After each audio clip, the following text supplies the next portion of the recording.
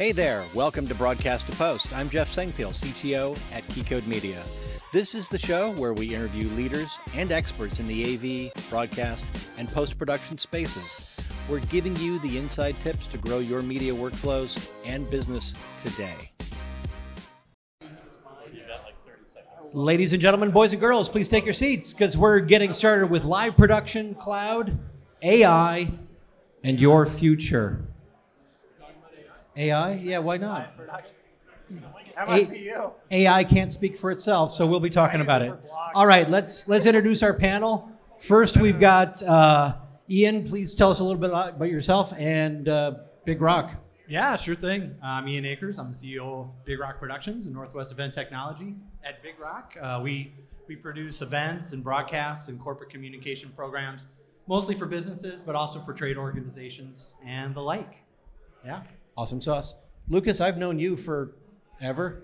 Tell us a little about what you're up to these days. Hi, I'm Lucas Wilson, and I run the largest exotic dancing boutique in Victoria. No, kidding. I'm Lucas Wilson. I started a company called Supersphere about 6 years ago. We do, I call it all the R's: VR, AR, MR, XR, whatever.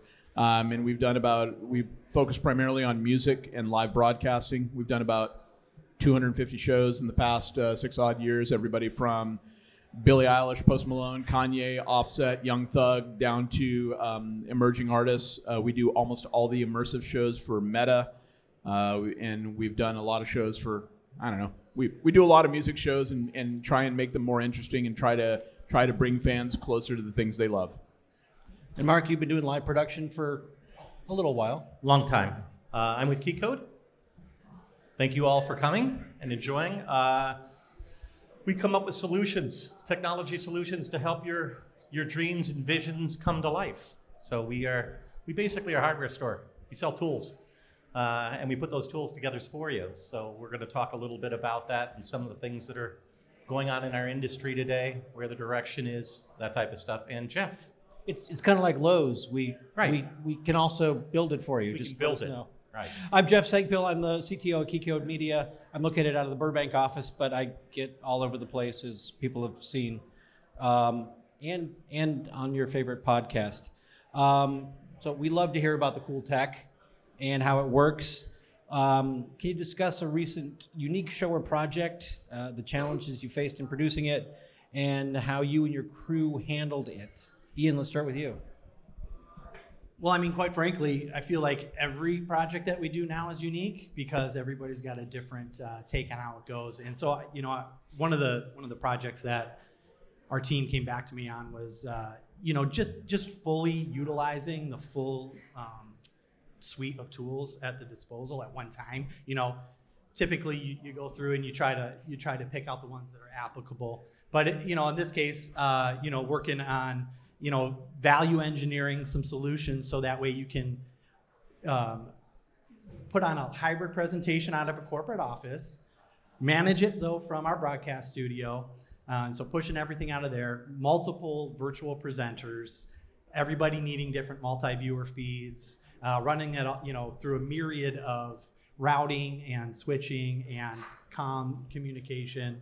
And I mean, quite frankly, that's every one of them now, it feels like. Right? It's how can we approach this unique problem, and how do we use the tools at our disposal, to make it work out. And so, for us, it's really on the communication side, just making sure that you don't have latency.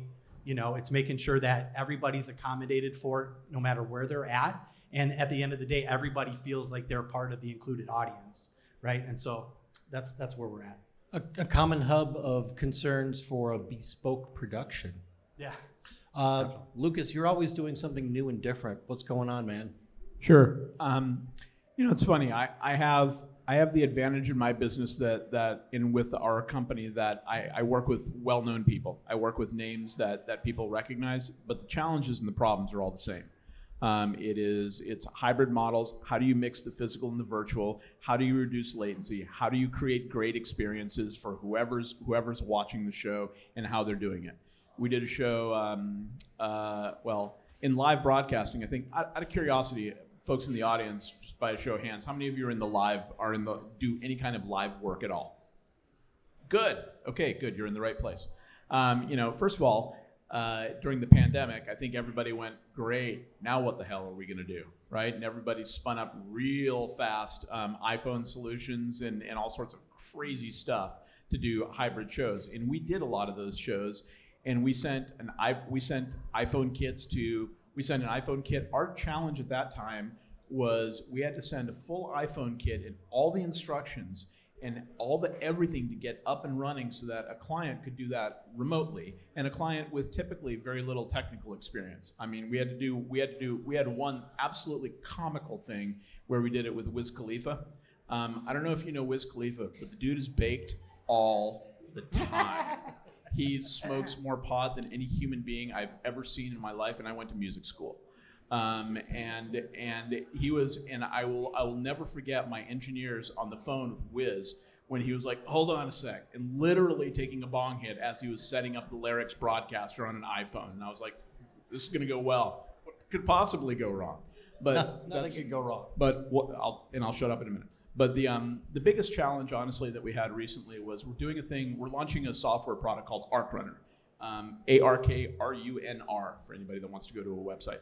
And it's a mix of physical and virtual. And we were doing a show with Diplo and Major Lazer, where we got the CAD diagrams for the stage, and we got the lighting plots from the lighting director, and they wanted to do a physical virtual hybrid, which is where our software takes DMX inputs from a lighting console, and we recreated their lights in a virtual world so that when he was at a live show and he pushed his button on his Grand MA lighting console, the physical light would show up and the virtual light would show up. It was a digital twin of the light show in the virtual world of the physical world.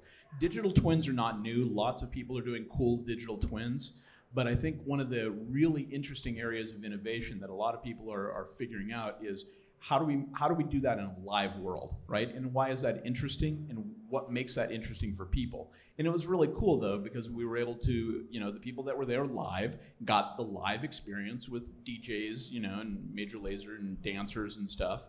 But the people that were on the virtual show still got the expertise of the live show.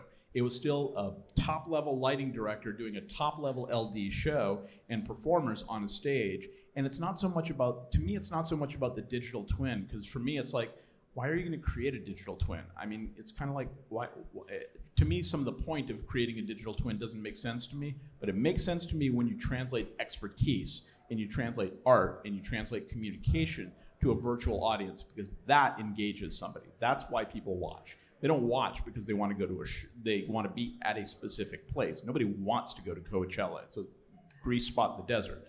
They go because the expertise and the talent and the communication is there. Mark, any interesting stuff you've been cooking on lately? It's always interesting, we all want to just tell stories. You talk about all this technology. Remember, it all starts analog. Remember those days? Analog, cameras, analog, everything's analog. Right? What the digital environment allows us to do is to be creative and produce things quicker, faster, and keep that quality, that resolution up high. Kiko does lots of interesting projects. I mean, we're in the entertainment space. We are in the government space. We are in the educational space. We are in the private corporate space. I mean, some clients here, obviously. Technology is a tool, and it's getting better, and it's actually getting more affordable. Some of the stuff that you can do is pretty amazing for what it costs. It's just how creative you are with that tool, and you get full utilization out of that tool. We just went through, obviously, a pretty heavy shift. I mean, REMI is still a really big thing in live sports. REMI is remote production, where you're sending camera feeds, audio feeds back to a central location, switching all of that content, and then distributing that content and having communication with the edge. So that's a very big topic for a lot of people wanting to do that, because it reduces the field costs on the larger trucks, for sports. I mean, sports is still, in television, that's where the money's made, in sports. So lots of different solutions out there. Through the rest of the conversation here, some more stuff will come up, but we can talk about it. Definitely. And one of the biggest challenges we ran into, we were helping out a Warner Brothers talk show with 4 hosts, and one of the hosts moved to upstate New York and had no connectivity. No cell service, I mean, really crappy cell service, really horrible connectivity via landlines. But the parent company was Time Warner. They ran fiber up there. So that's the one thing that with all the cool stuff in today's world, you still got to be connected to do it. And we can still do it with satellite trucks, but those tend to be a little bit more expensive. So talking about all the trends, what are the biggest trends you're seeing in production or the technology for them that you're managing, or maybe some of the stuff you've created? Lucas, let's start with you. And I'm sorry, repeat the question one more. I was listening, but repeat the question one more time. I know. Biggest trends you're seeing in productions or the technology for them that you're managing, or some of the stuff you may have created. So trends in production. So first of all, I also want to give a quick plug. When we first we built some broadcast racks. They're now old, but we built them about 4.5, 5 years ago. We built what I think were the first real fly packs that were ready to roll, that mixed, that did what I call geometry independence, which you can tell I'm a marketing expert. It was the concept of being able to take a VR camera, an HD camera, a 4K camera, mix and match them all, make the geometries all fit and work together, and then output it in a coherent format. And Keycode built those racks for us. And at the time, that was brand new stuff. And I called some of the Keycode people, and I was like, "This is what I want to do." And they were like, "Okay, how do we do that?" I was like, "I don't know. That's why I'm calling you." and we figured it out. And those racks were bulletproof. They did 150 shows without needing a single repair until somebody dropped one off a truck, as happens. That was that. Trends in technology. The biggest thing that most of the work that we do is either music or esports, and we do a little bit of corporate as well.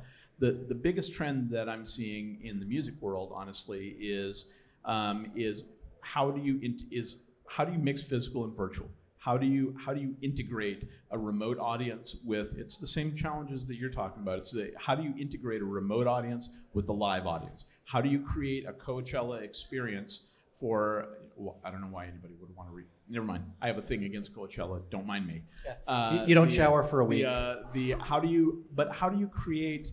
Music. Music is all about a conversation. It is somebody with something to share and somebody that wants to listen to it. And in that feedback loop between performer and listener. How do you create that feedback loop? There's a certain vibe to a live show that you can never recreate. You can never fully recreate virtually. But how do you bring tools to play? What's out there that can help people that are remotely feel more like they are part of the live experience? Whether that's through avatars and distribution platforms, whether that's through VR, whether that's through multi-screens, whether that's through different TikTok, Snapchat, all the different social platforms. How do you integrate all those and create a better at-home experience and something that can feed one off the other? And that's where you guys are both talking about, for us, that's where latency comes into play, right? We did a thing where we tried really, really hard. We were working with a band that had a guitarist in Canada, a drummer in Atlanta, and a lead singer in New York. And they all wanted to play together live, right?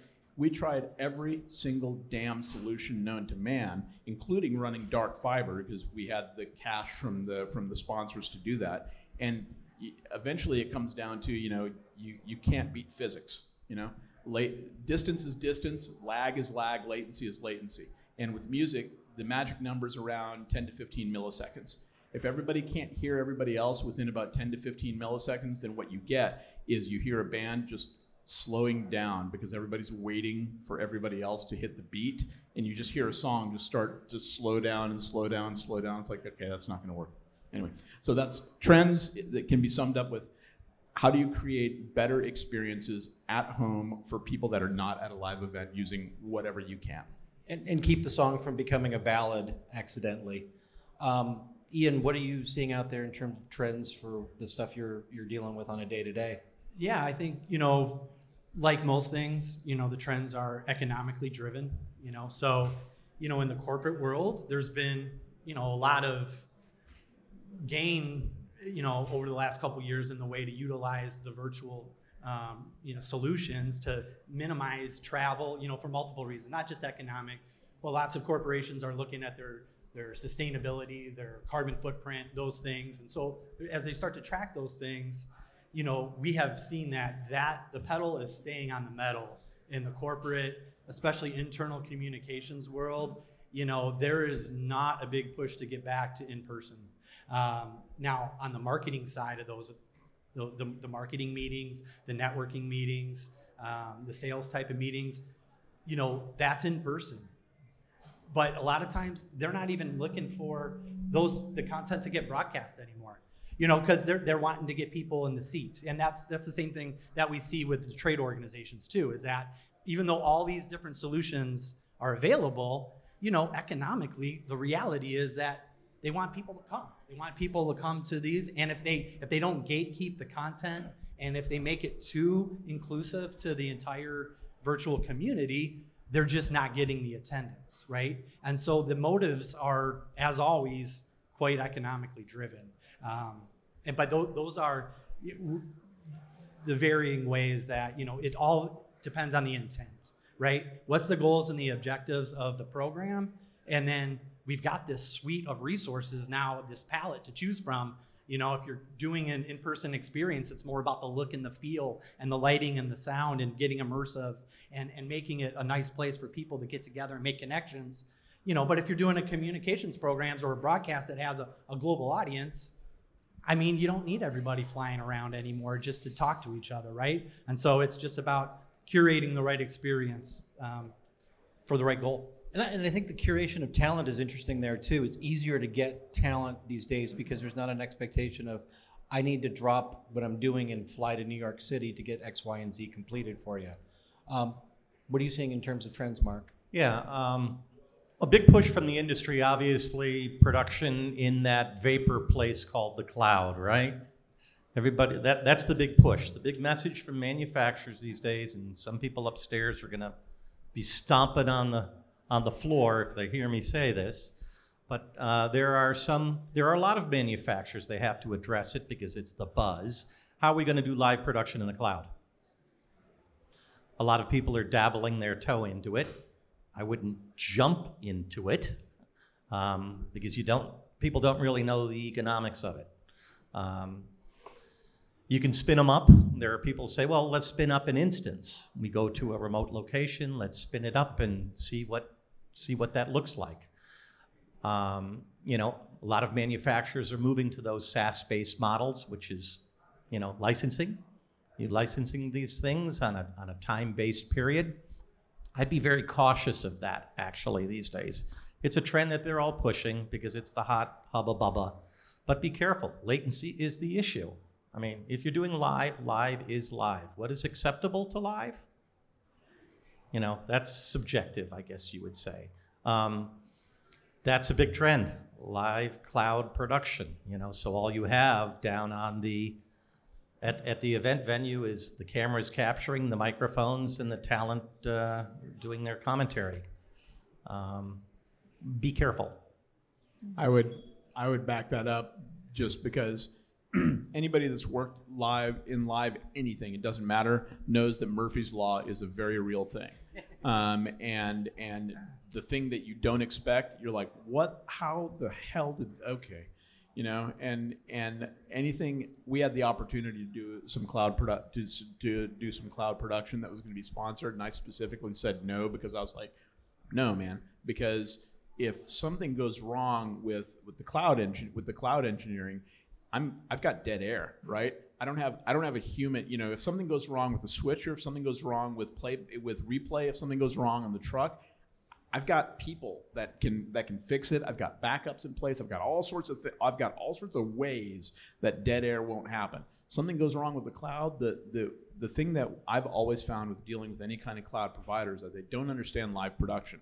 They don't understand that a support call doesn't mean an hour from now. A support call means I'm going to have dead air in 10 seconds and get your ass on the phone, right? So it's not that they can't do it. There is a lot of smart people and there's a lot of solutions that are very fast and very good. It's the nature of service and support in live production that is instantaneous, and 911. When you make a support call live, it's 911 all the time. You are not making a support call because you've got something casual going on. You're making a support call because something's broken and you're about to have dead air or a camera's gone down and someone's yelling at you. Yeah, that has to do with anybody. Believe it or not, I mean, if you're even doing city council meetings and you go dark, that mayor's going to crawl up your tush. It's just going to happen, right? You can't, it's at every level. If it's live, it's got to be live. You got to be confidently delivering the product. You guys remember the Super Bowl a couple of years ago where there was like 2 seconds of dead air after a spot? I remember seeing that, and I was in the room with a bunch of industry people. I remember seeing that, and everybody went, oh man, there's a whole bunch of people getting yelled at with very unpleasant words right now. Dead air on the Super Bowl, man. Even on something like that, it happens. We don't like that. No. What's that? We don't like that. No. Let me jump into the other cloud question that I had there. So we now know what the problems are. There's the immediacy of support, because a lot of times the cloud providers are interested in making sure that that DoorDash transaction will work the next time. And then there's the cost. And on the floor in Vegas, I heard a few people talk about deplatforming out of the hyperscalers because of cost concerns. What is it that the cloud or the hyperscalers do offer that is prohibitive to try to do when you're on-prem? Hyperscaler. This is why I've got Jeff, CEO in my title. I said, I'm sorry, what's a hyperscaler? Okay, so a hyperscaler is AWS, it's Google Cloud, it's Azure, it's the large cloud providers. They're called hyperscalers. Because that's a fancy marketing term. It is no, it's not a fancy marketing term, because I can make a cloud by setting up servers and sharing them out and making cloud is other people's computers. Right. The folks who do cloud and have gigantic data centers, they are doing it at a hyperscale, therefore they are hyperscalers. Aha moment. Wow. Sounds like a bad Star Trek. Were you all in the same boat that we were in when he said that? He said hyperscaler. I was like, oh crap. I'm glad to. That's why CTO, right? Yeah. Yeah, and the thing is, the education panel's the next one. We've educated some folks. I feel happy. So what can you do in the cloud that you can't do elsewhere easily?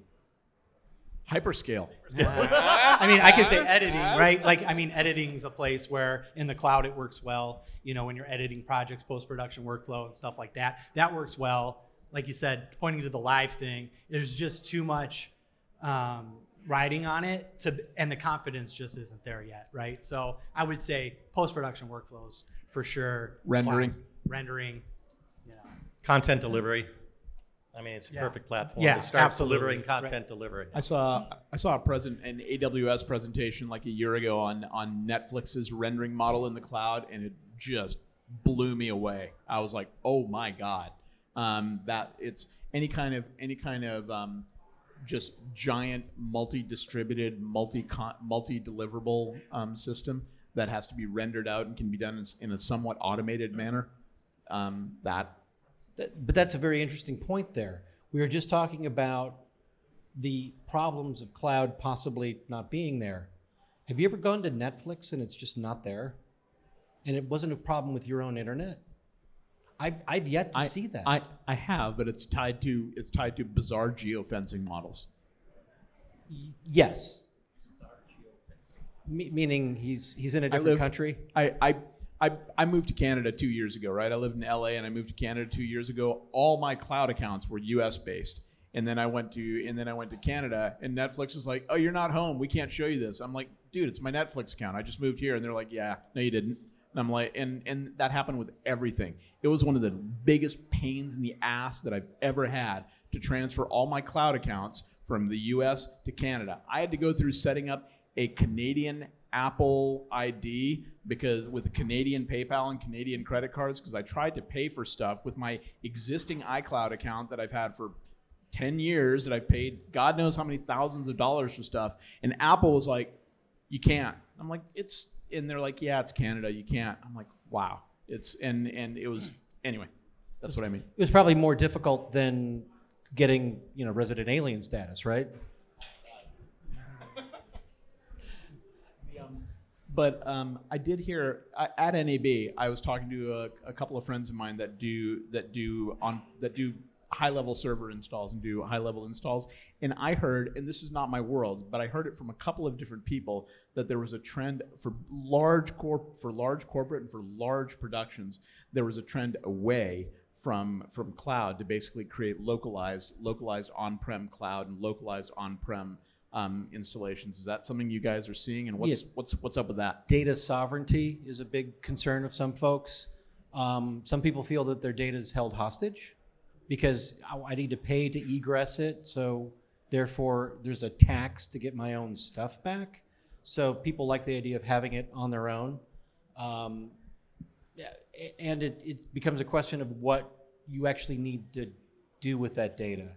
If it's just sitting somewhere for the sake of sitting somewhere to say you still have it, there are less expensive economic models than the hyperscalers that look at data from us the same way they look at data from Uber Eats, DoorDash, Netflix.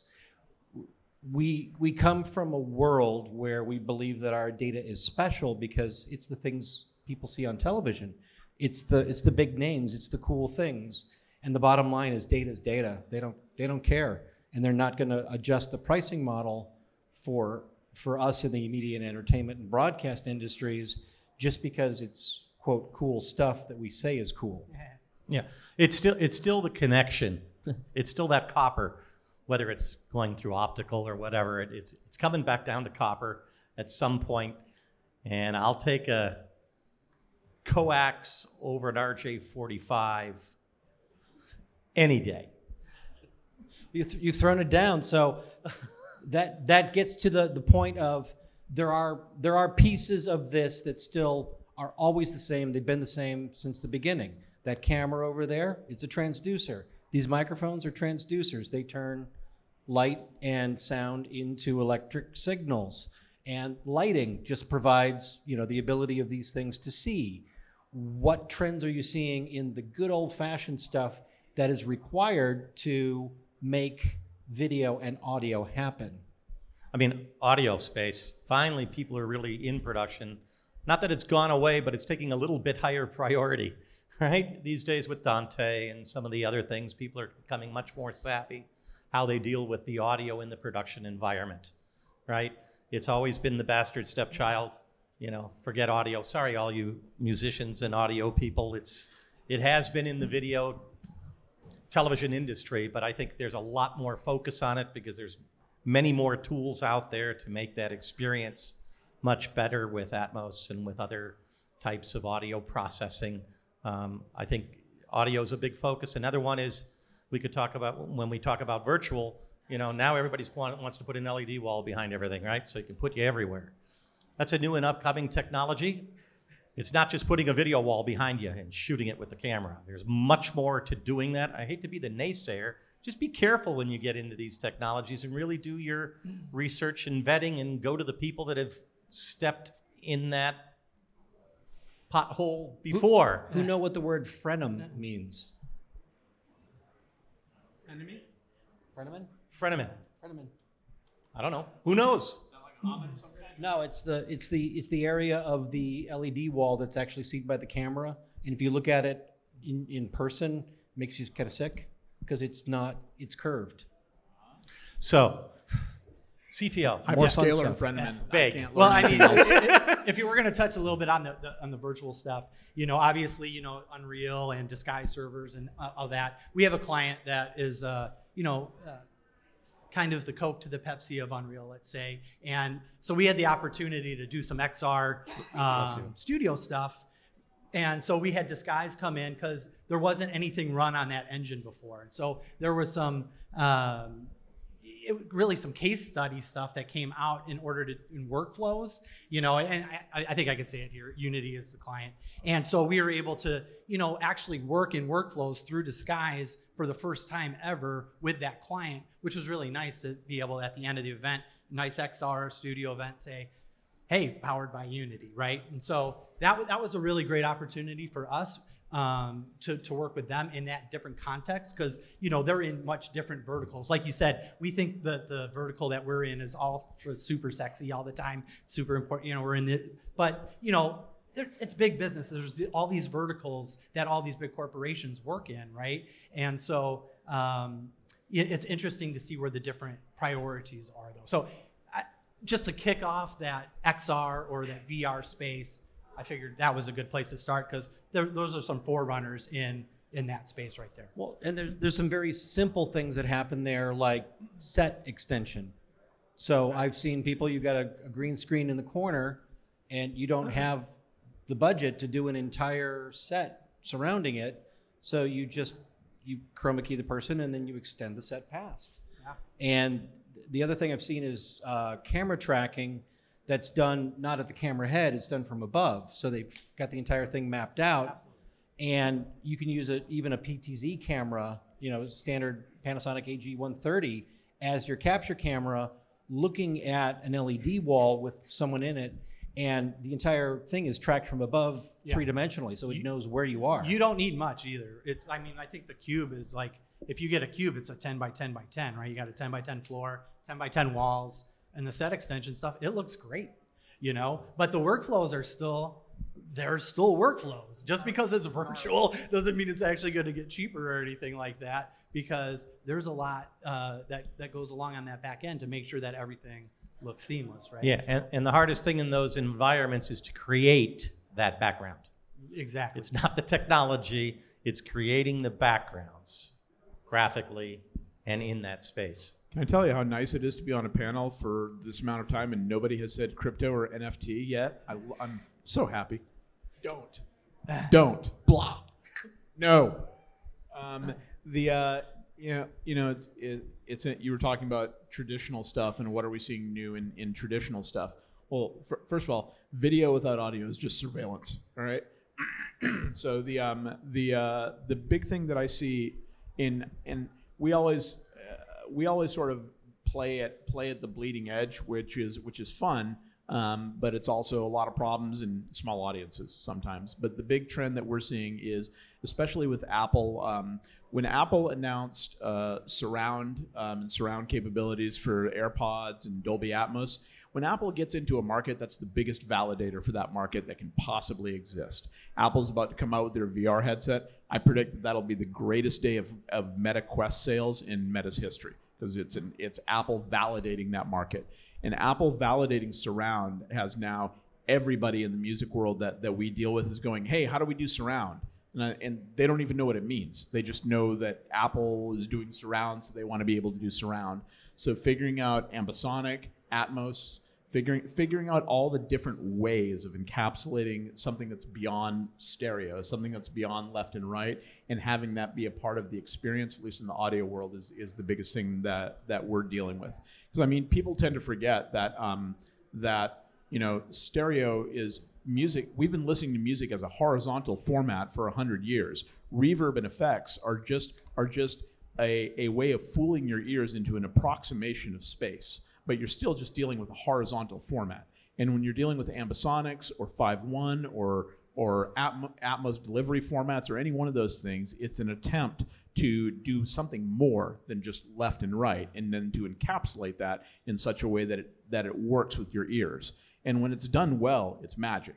When it's done well, it sounds absolutely amazing. It is a qualitative difference in terms of how you listen to music and how you listen to audio in general. When it's done badly, it sounds like crap and you can't tell the difference. Apple got into a lot of heat because when they first launched some of the Dolby Atmos stuff, some of the remasters they did sucked compared to the originals. And that's in the high-end audio community, there was a dirty little secret that Apple's binaural filter was bad. It just wasn't very good in terms of how they did stuff. So all these Atmos engineers and all these wonderful mastering engineers had to use Apple's binaural filter when they were outputting, and that's what made stuff sound not great.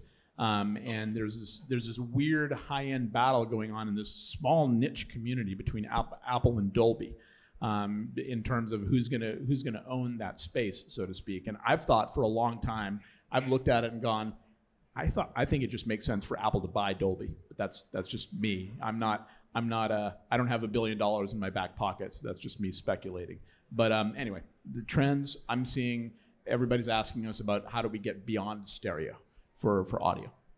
Interesting. One of the things I keep running into is, well, first of all, theatrical sensors with interchangeable lenses on pan, tilt, zoom controlled cameras. That's something that it just came about. Sony's got something, I believe Panasonic does as well.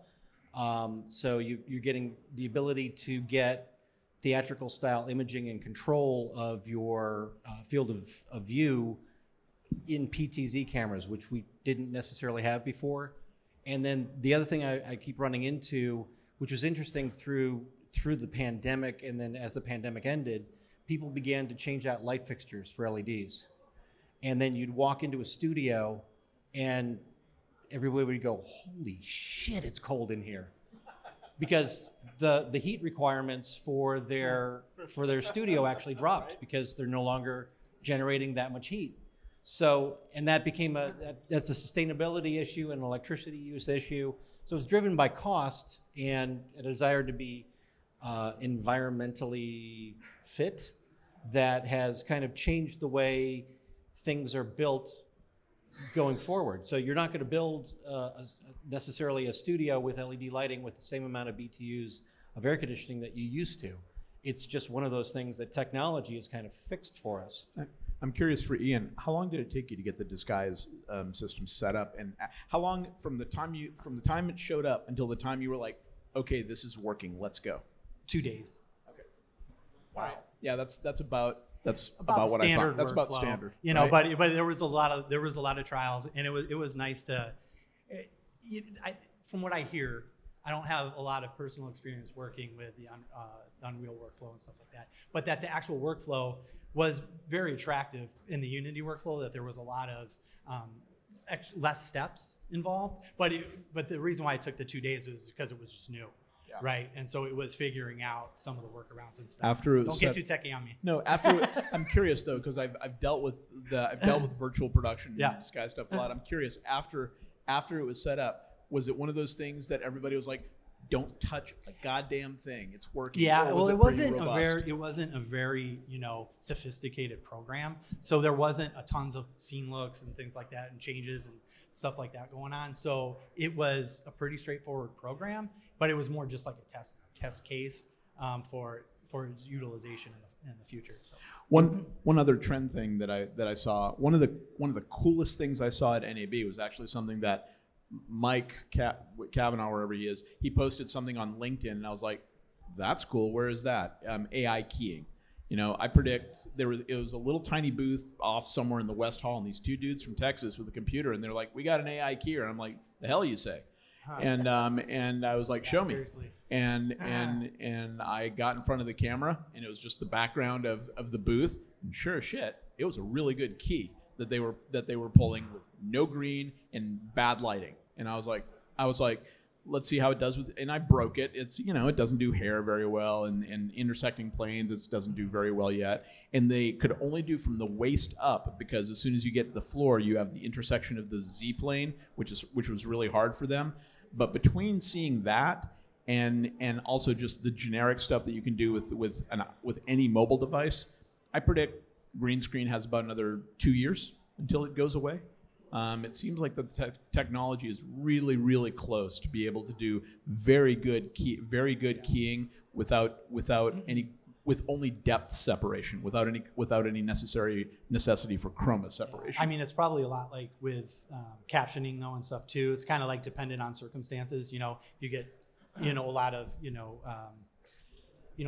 accents or things that are having a hard time with. Same thing as far as with depending on the environment, right? Controlled environment, probably going to be pretty easy.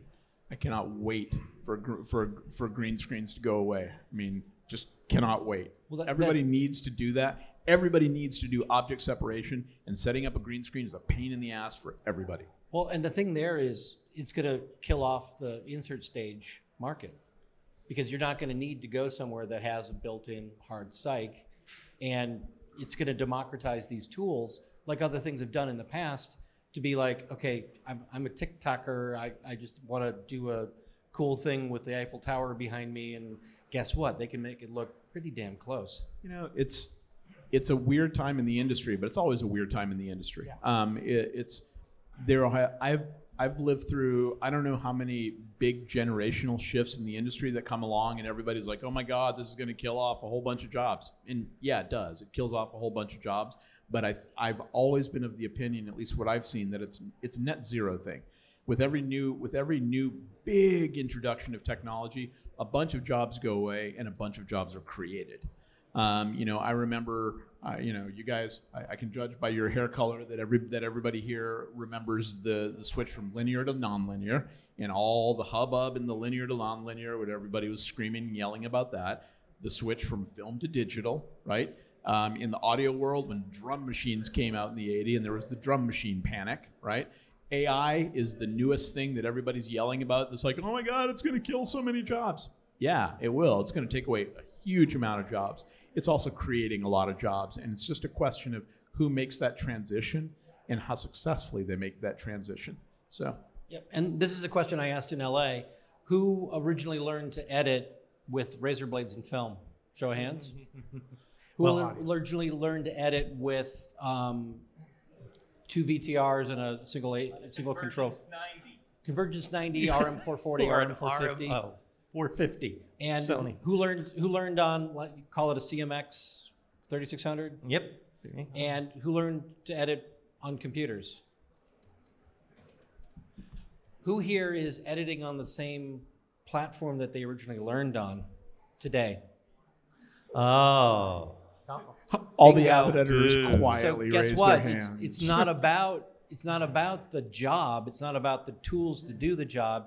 It's about the understanding of how you can use tools to do the job, because we're making better tools all the damn time. Yeah, and there are efficient workflows to help that process along. Editing's editing, shooting's shooting. I mean, you started in still photography and you know the rule of thirds and you know how to frame, that's shooting, right? It starts at the very basics of everything. Yeah, it doesn't matter how good the tools get. Learning to tell a story is still a craftsman trade. It's still something that you do. And requires people. We won't get into AI today because I saw some crazy stuff. It's an existential conversation. As long as you can develop an AI newscaster, that's going to be good, because then I don't have to listen to that. I'm sorry. Go ahead. I always tell, I've said this a bunch of times with the younger folk these days. When people ask me, what tools would you recommend I start with? What do you think I should do? And I always tell people now, especially kids and my kids and anybody getting into the creative field, I was like, teach yourself Unity and Unreal. Teach yourself game engines, because they include all the objectives of storytelling that traditional editorial tools have, but they also include all the newfangled ways of interacting and creating games and creating the new ways of telling stories. I mean, how many people have kids? Anybody? All right, just curious. Okay, so because I'm guessing that none of you are big Snapchat natives, just judging by the age group in here. How many people here use Snapchat on a daily basis? Right, me neither. So, but here's the thing, is that everybody that's using Snapchat on a daily basis is an editor. Because if I put Snapchat this way, I am out there shooting and collecting material, and I'm collecting clips of material. Then I'm taking that material at the end of the day. I'm sorting through that material to create the best clips, to create the best pieces of that material. Then I'm putting that on a timeline. Then I'm putting clips on that, and then I'm publishing that. That's editing. And that's what Snapchat natives are doing every single day of their lives. Snapchat is the biggest editing platform on the planet, and people just don't realize it. So the youths coming up these days are all native storytellers. and creating those tools, the game engine tools, and bringing game expertise into it, I think is the future. On that editing front, though, too, that's I think a great place to start too, because you learn a lot about production from editing, although not to do's, right? Like, what a good entry point, though, too, for people that are looking in to get in any of these fields. Starting in editing and learning about, oh, well, that was done crappy. I can't do it like that. If I was out there, I'd be, and to the storytelling piece, right? So anyway, yeah, just wanted to tag on to that. If I fixed it in post enough, if I go to go do it myself, I'm going to fix it in pre. There is no more. Well, I won't say that. In the professional world, there's still a distinction between production and post, but increasingly, there's kind of almost no distinction for a lot of people. It's weird. The distinction in the professional world is budget. If the budgets are separated, you're going to fix it in post. If they're together, you won't. Plain and simple. Top and tail, call it done. Nice. Fade to black at the end. We got time for a couple quick questions. Anybody have anything they would like to ask our estimable panel? Estimable? My agent told me there wouldn't be any questions. Anyone have questions they want to ask everyone but Lucas? Should we talk about AI for a minute, or are we running out of time? No, we're not running out of time. We can talk about AI. I mean, one of the things I wanted to say about AI is there's a gentleman who's been working for years, Philip Hodges, who's been trying to create a assistant editor, basically a machine-based assistant editor. And he did a little exercise where he took an entire transcript for a documentary and dumped it into ChatGPT and said, okay, tell the story. And ChatGPT responded with something that contained words from the transcript, but it had nothing to do with what was actually said as statements. So it told a story given those words, but it did not have a coherent narrative. So that's one of the pieces there that I don't think is necessarily there yet with AI, getting to a coherent narrative. At Live Production Summit a couple months ago down in Palm Springs, they were playing around with writing Grand MA code through AI. Like, program me a concert in the style of Beyonce, and it would, it's kicking out 90 minutes worth of lighting cues and stuff, which is amazing to me. How many of you have a ChatGPT account? How many of you think it's useful or use it for real work? If you're going to get a scope of work from KeyCode, it's coming out of ChatGPT. I'll tell you that I use ChatGPT every day for work, every single day. It's amazing. But it really is, there's an old computer acronym, GIGO, garbage in, garbage out. And ChatGPT is the best example of that I know. Unless you train it properly, unless you give it what it needs to know, it will spit out garbage. But ChatGPT does all of my company's blog posts, LinkedIn, Twitter, Instagram, and emails, every single bit of it. And I do very, very minor editing. But that's because I call it like it's the world's most eloquent toddler. You have to give it absolutely all the information that it needs to do stuff. I would argue, if Philip was here, I would say, well, that's like you give an intern a script and say, make it better, without giving them any instructions. They're going to give you garbage, right? Unless they just get lucky. But man, the AI stuff that I've seen coming out from hackathons, I've used AutoGPT, those agents. I think that's not, me personally, I think it's not ready yet. It's still very much in the world of developers and not actually that useful for normal folk. But man, it's expanding so damn quickly that it's gonna infiltrate the editing world and the storytelling world very, very, very quickly. And storyboard artists are now out of business. Midjourney has replaced the entire storyboard artist world. Storyboard artists now are, if they don't know how to use Midjourney, if they don't know how to use DALL-E, they're out of work. That's a job category that just went away as fast as like neg cutters went away when film to digital happened. How will AI affect the actual editing environment? I think it just depends on how deep your content needs to be. If you're doing fluffy content, it's going to infiltrate it. If you're needing to do big documentary style piece. I think it all depends on the intent and the deliverable. I think it's gonna completely take over the role of a lot of the grunt work, right? If you think about it, scene detection is a very, very low level kind of AI, right? It's some kind of intelligence applied to your content. So things like scene detection, things like pan and does anybody do pan and scan anymore? Things like scene detection, pan and scan, multiple deliverables, color correction. Color grading, I think, other than the very top level of creative color grading is about to disappear. Because I grew up reading scopes, and if you know how to read a scope, you know that matching a scene is a very straightforward thing to do. There's just not a lot of knobs necessary to do that. Color grading and balancing, that's going to go away. I think assistant editorial, a lot of assistant editing tasks are going to go away. The concept of collating and collecting clips and bidding them intelligently and naming them intelligently and making them something that an editor can use, that's going to be automated very soon. Anything you would hire a lot of people to get done quickly, that's what's going to go away. Formatted television, prime example of it.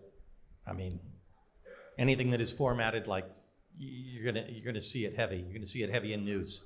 This is repetitive, over and over and over again, same format, same dialogue, same thing every day, back to back. And I mean, there's already, a lot of people don't know, but there's already, for years now, all the videos, all the listicle videos and all the like interstitial videos that you see on Bloomberg and CBS and all the big news stations, those have no human interaction. Those are being done automatically and have been done automatically for many, many years.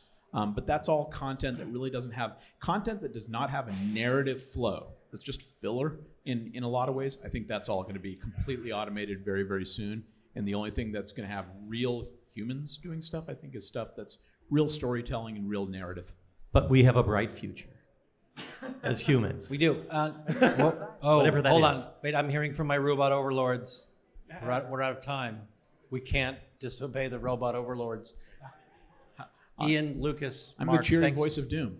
Both. Thank you. It's embedded in my ear. Thanks, Jeff. Thanks for joining us. Ask Give it up to Keycode for hosting this Yeah, this today. is great. Thanks for watching Broadcast to Post. Please make sure to subscribe to the podcast to receive future episodes. Follow Keycode Media on LinkedIn, Twitter, Facebook, or Instagram to receive news on additional AV, broadcast, and post-production technology content. See you next time, folks.